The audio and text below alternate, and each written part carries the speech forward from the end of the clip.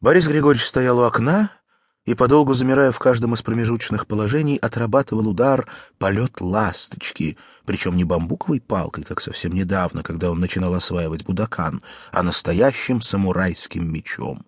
Сегодня на нем была охотничья одежда из зеленого атласа, под которой виднелось мятое кимоно из узорчатой ткани синобу.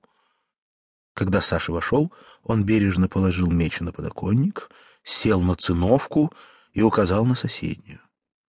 Саша, с трудом подвернув под себя ноги, сел и поместил свой взгляд на плакат фирмы «Хонда» с мотоциклистом в высоких кожаных сапогах, второй год делающим вираж на стенке шкафа справа от циновки Бориса Григорьевича. Борис Григорьевич положил ладонь на процессорный блок своей эйтишки, такой же, как у Саши, только с винтом в 80 мегабайт, и закрыл глаза, размышляя, как построить беседу. «Читал последние аргументы?» — спросил он через минуту. «Я не выписываю». «Зря», — сказал Борис Григорьевич, поднимая с пола свернутые листы и потряхивая ими в воздухе.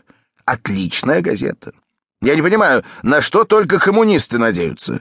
50 миллионов человек загубили, и сейчас еще что-то бормочут. Все же всем ясно». «Ага», — сказал Саша. «Или вот в Америке около 1000 женщин беременны от инопланетян. У нас тоже таких полно, но их КГБ где-то прячет». «Чего он хочет-то?» — с тоской подумал Саша. Борис Григорьевич задумался и помрачнел лицом. «Странный ты парень, Саня», — сказал он наконец. «Глядишь бирюком, ни с кем из отдела не дружишь. Ведь ты знаешь, люди вокруг, не мебель.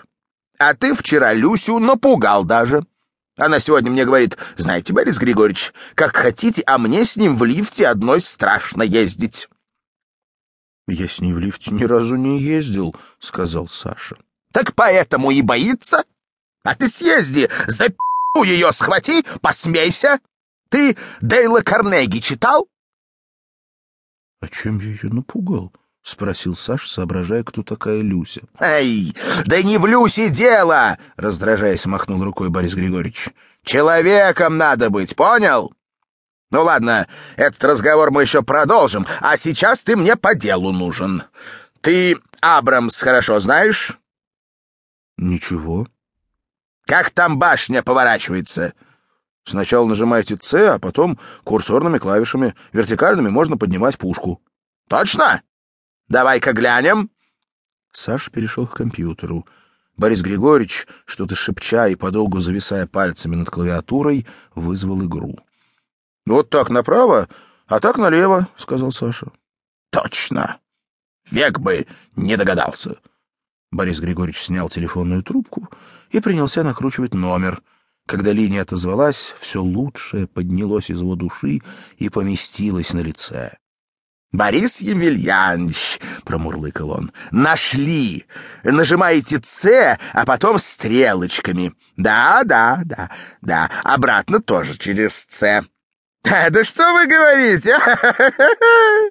Борис Григорьевич повернулся к Саше, умоляюще сложил губы и совсем не обидно пошевелил пальцами в направлении выхода. Саша встал и вышел. «На листе! Попюлос! Даже не слышал. Сделаем. Обнимаю».